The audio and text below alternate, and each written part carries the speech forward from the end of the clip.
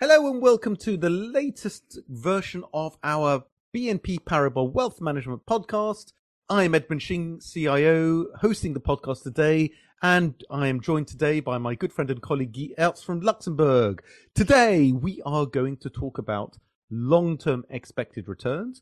This is an exercise that Guy performs every year to try to estimate what we can expect over the next 10 years from a range of different asset classes in the financial markets. The first question is pretty obvious. Why do we even bother doing this? Since we can't forecast short-term returns like 1 year out, why do we feel we're going to be more accurate over 10 years? And isn't the exercise just pointless?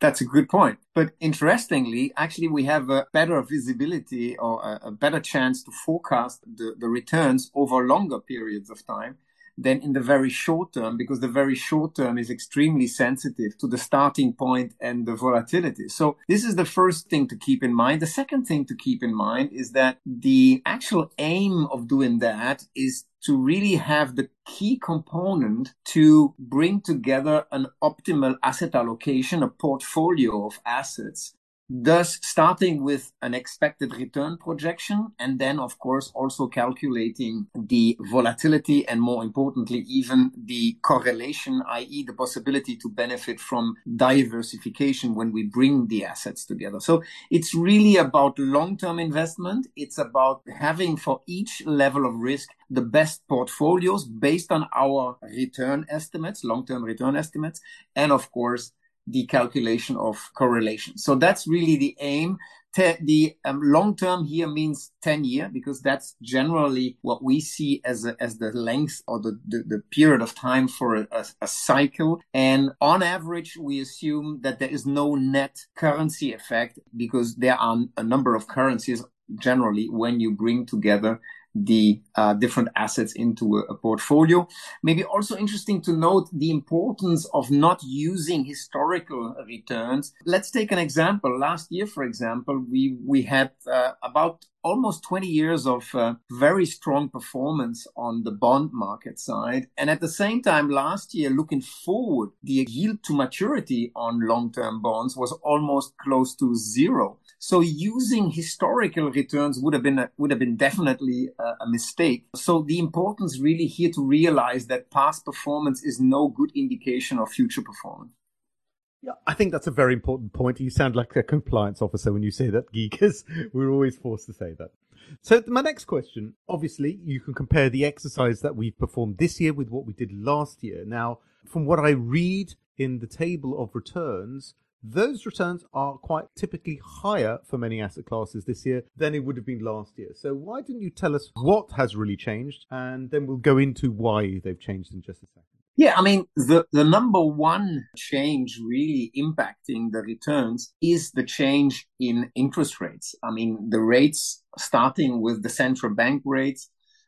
We have to realize that since the beginning of this year, the central banks, and in particular the US Central Bank and the European Central Bank, have been increasing rates in a way that hasn't been seen for decades. And that is really important, because that's the starting point really for expected returns before you add some risk premium when you go to other type of assets with higher levels of risk. So that is really the number one change since last year. And even if you take the long-term bond yields, also comparing to the yields we had at the beginning of the year, we are way higher today. So that is really the driver. Looking forward, the assumption we make is that inflation will come down. So central banks will be able, even if it's going to take probably another year or more, but they will be able to bring down inflation closer to the targets. Also important that we assume that growth on average will be somewhat higher than pre-COVID.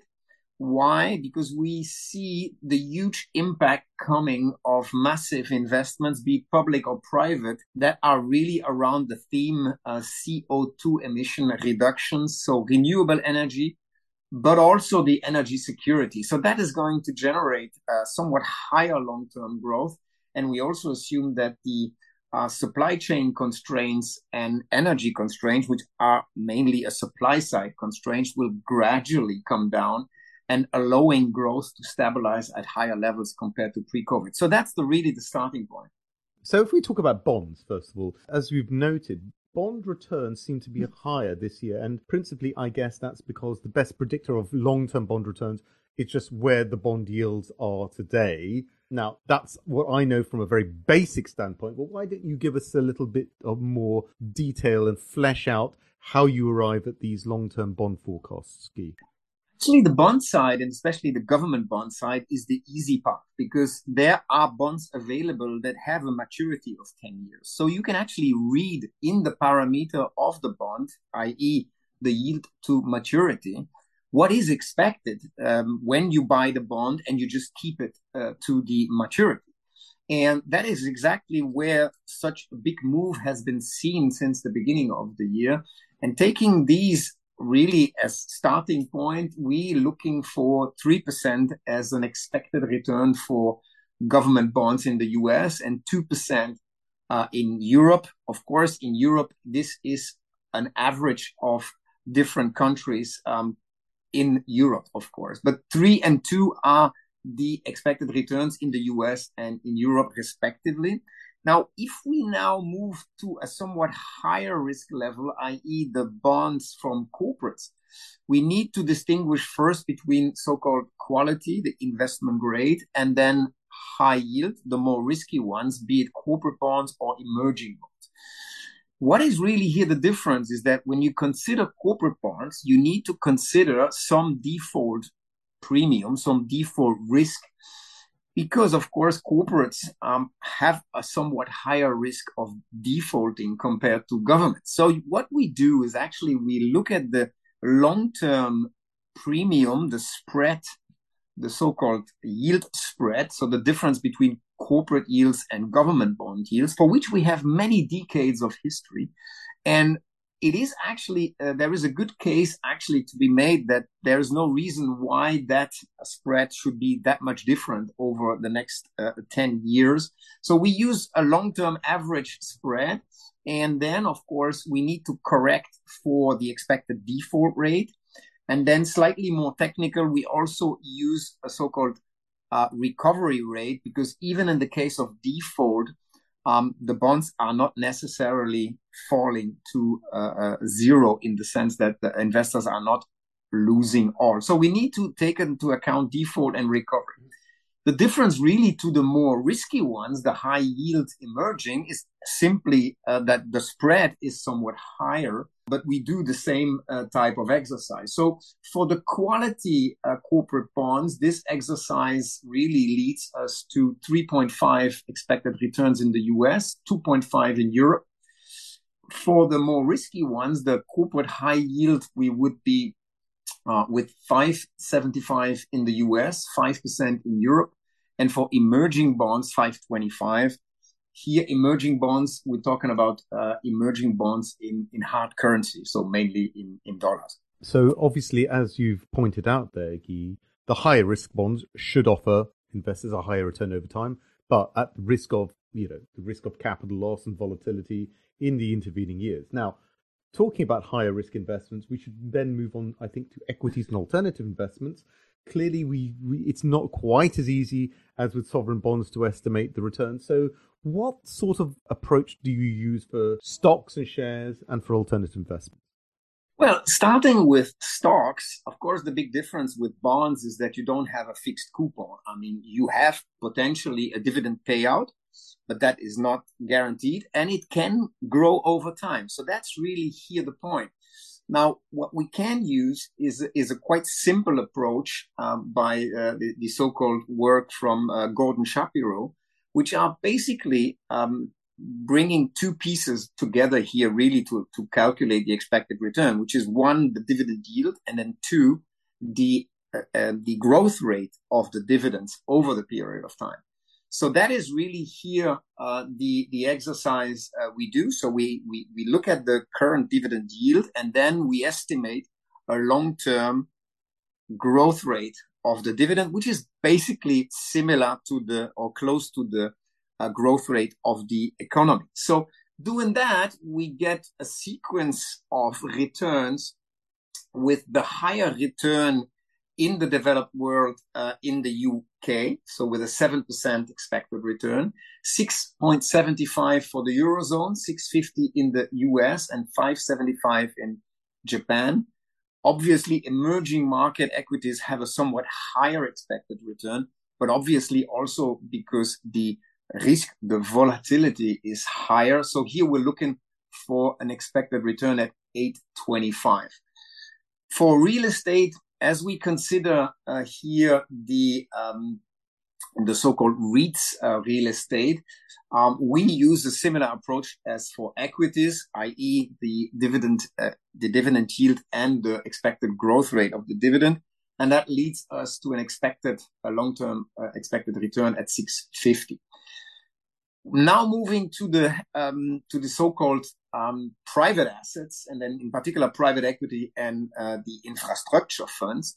Here, what we do is we look at the long-term premium that these assets offer, because there is a logical reasons why these assets offer a premium, because they also carry a higher risk, and the risk here, or the additional risk, is the so-called liquidity risk, because when you invest into private equity funds, for example, compared to the S&P 500, obviously you have a liquidity risk because you cannot exit your investment at any point in time. I mean, at the same time, it is also an opportunity because not all investors are ready to take that risk. So that is something investors need to look at case by case. That is not suitable to all investors, but there is a premium that these assets offer. Now we look again at the long-term history on those assets, and using those historical spreads versus S&P, for example, we have an expected return on private equity at 9.25, and for infrastructure at 8.75. And then finally, the alternative UCITS and commodities. Here we use a spread over cash. And again, from a historical perspective, the spread is then measured and added to our expected return for the cash. And using that, we get to a 4% expected return for both alternative UCITS and the commodity world. So, as you pointed out there, some of these private assets and more illiquid assets like private equity and infrastructure, where you generally have to be invested for much longer periods of time and cannot get your money out in a hurry. As you pointed out, the fact that they're more illiquid also suggests that the opportunity is there for a higher return over the long term from patient investors who are willing to lock out their money for the requisite amount of time. But if we are to conclude then, I could ask you a simple question, which are the most attractive assets? But as we all know, it's never that simple because we have to start with the client, particularly the client's tolerance for risk. Are we talking about a conservative investor, balanced investor who can take a bit more risk than a conservative investor, or even a dynamic investor who's maybe younger, wants to take lots of risk? I guess what is important is what type of client are we talking about, first of all? And then I guess we can try to match the asset mix and the risk within the asset mix, and therefore the return within asset mix to the profile of the investor. So how do we really do that, Guy? Yeah, well, I mean, the really important lesson here from this exercise is that the expected return on most of the assets are actually higher and sometimes much higher compared to last year. So that allows us also for each level of risk to actually access to a higher level of return for a portfolio. Also, of course, keeping in mind the diversification that comes from the correlation side. That is the first big lesson. The second lesson is that if you look at it a bit more specifically, the biggest improvements in the risk-return trade-off has actually been seen in the bond world compared to last year, and to a lesser extent in equities Eurozone and equities UK. So I guess these are the two big lessons, really. I think that's right. So just to conclude then from my side, I think what we can see here is that, yes, investors have certainly suffered this year in 2022 with negative performance, quite significant negative performance from the main asset classes such as bonds, equities and credit. However, we could also argue that for long-term investors, this is like resetting the long-term expected returns to a higher point, because the starting point today is lower than it was a year ago. And because the starting point is lower, the future can therefore look a bit better. Thank you very much for your time, Guy, and for lending us your expertise. And thank you to the listener for taking the time to listen into this podcast. And please do have a look at our other podcasts. Please search for the term BNP Paribas Wealth on the podcast platform of your choice. Or alternatively, please like, share and subscribe this podcast, and also look on the web searching for BNP Paribas Wealth to look at our other reports and our other information that we publish on our Voice of Wealth web platform. Thank you very much for taking the time, and talk to you again very soon. Goodbye.